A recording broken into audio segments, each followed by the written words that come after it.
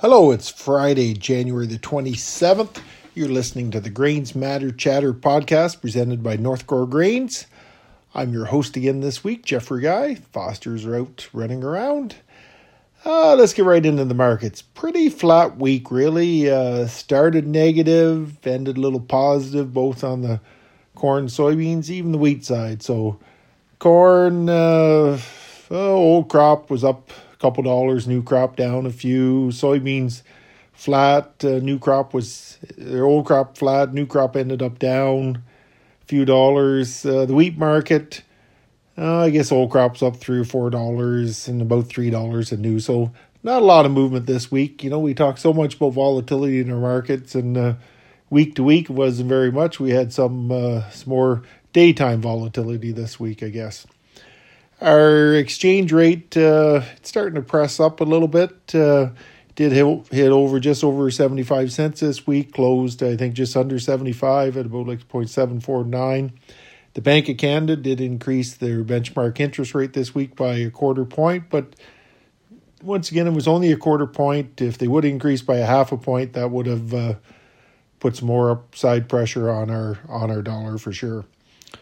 Oil prices, crude oil prices jumped up a little bit this week. I think they hit a high at about $82, closed just under $80 for the week. So the OPEC members are expected to meet next week. Their rumors are they'll be looking at leaving current production levels where they are at.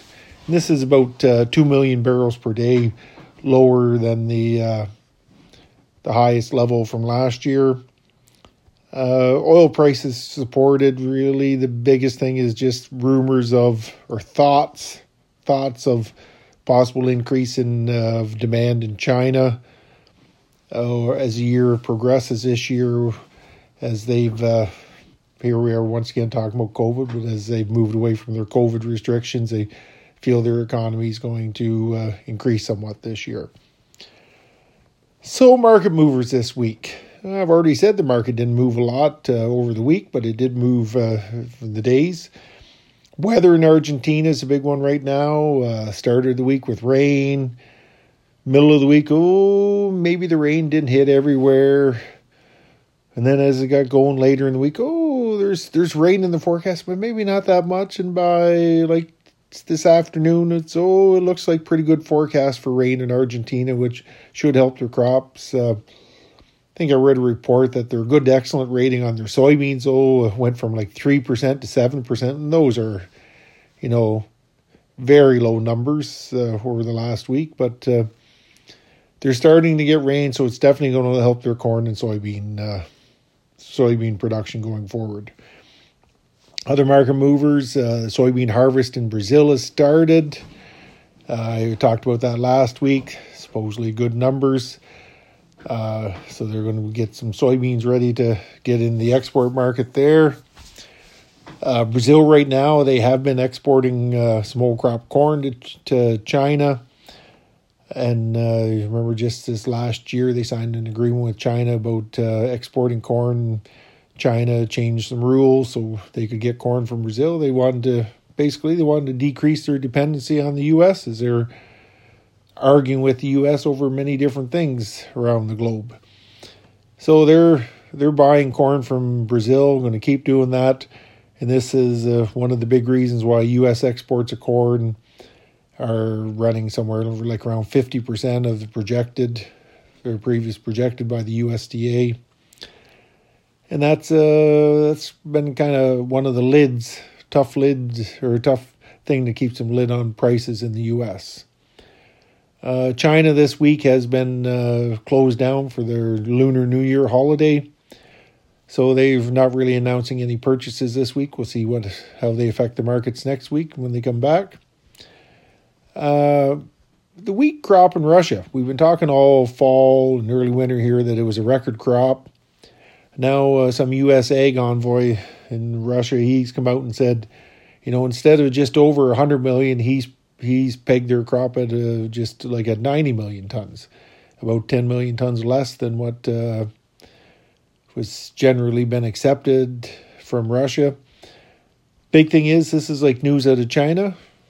we'll never know for sure.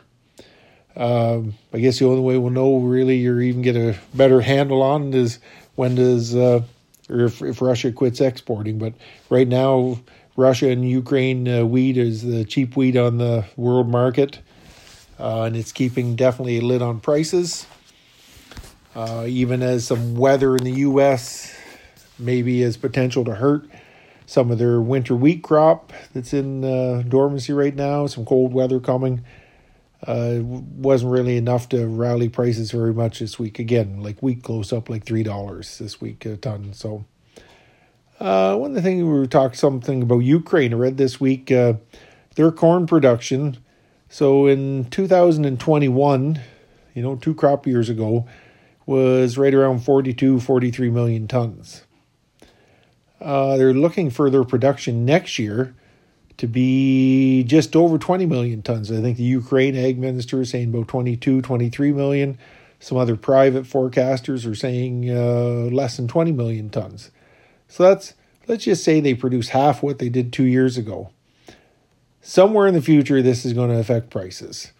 Their wheat numbers are much the same. They're cutting way back on the wheat numbers. Read a thing also this week that they're looking to produce under 20 million tons. So if these numbers really become or get locked in next year or this year, that's less crop out there and for the in the export market, and it's got to help prices, got to help demand from North America. So somewhere in the future, those things are definitely going to help the demand. So it's kind of a wait and see week this week. I've had a lot of farmers ask me, is it a good time to sell? And just saying the market's trading really on the weather right now in South America and China not being around this week. So hopefully next week we can have more than just a positive day or two. We can have a nice positive week in our markets, and we'll definitely keep our eye on her. Anybody wants to talk anytime, give us a call. We're more than happy to talk to you. So anyhow, thanks for tuning in again, and we'll look forward to talking to you again next week, which I think Dolores should be back next week to give me a little banter back and forth. Bye for now and have a great week. Thanks again. Bye-bye.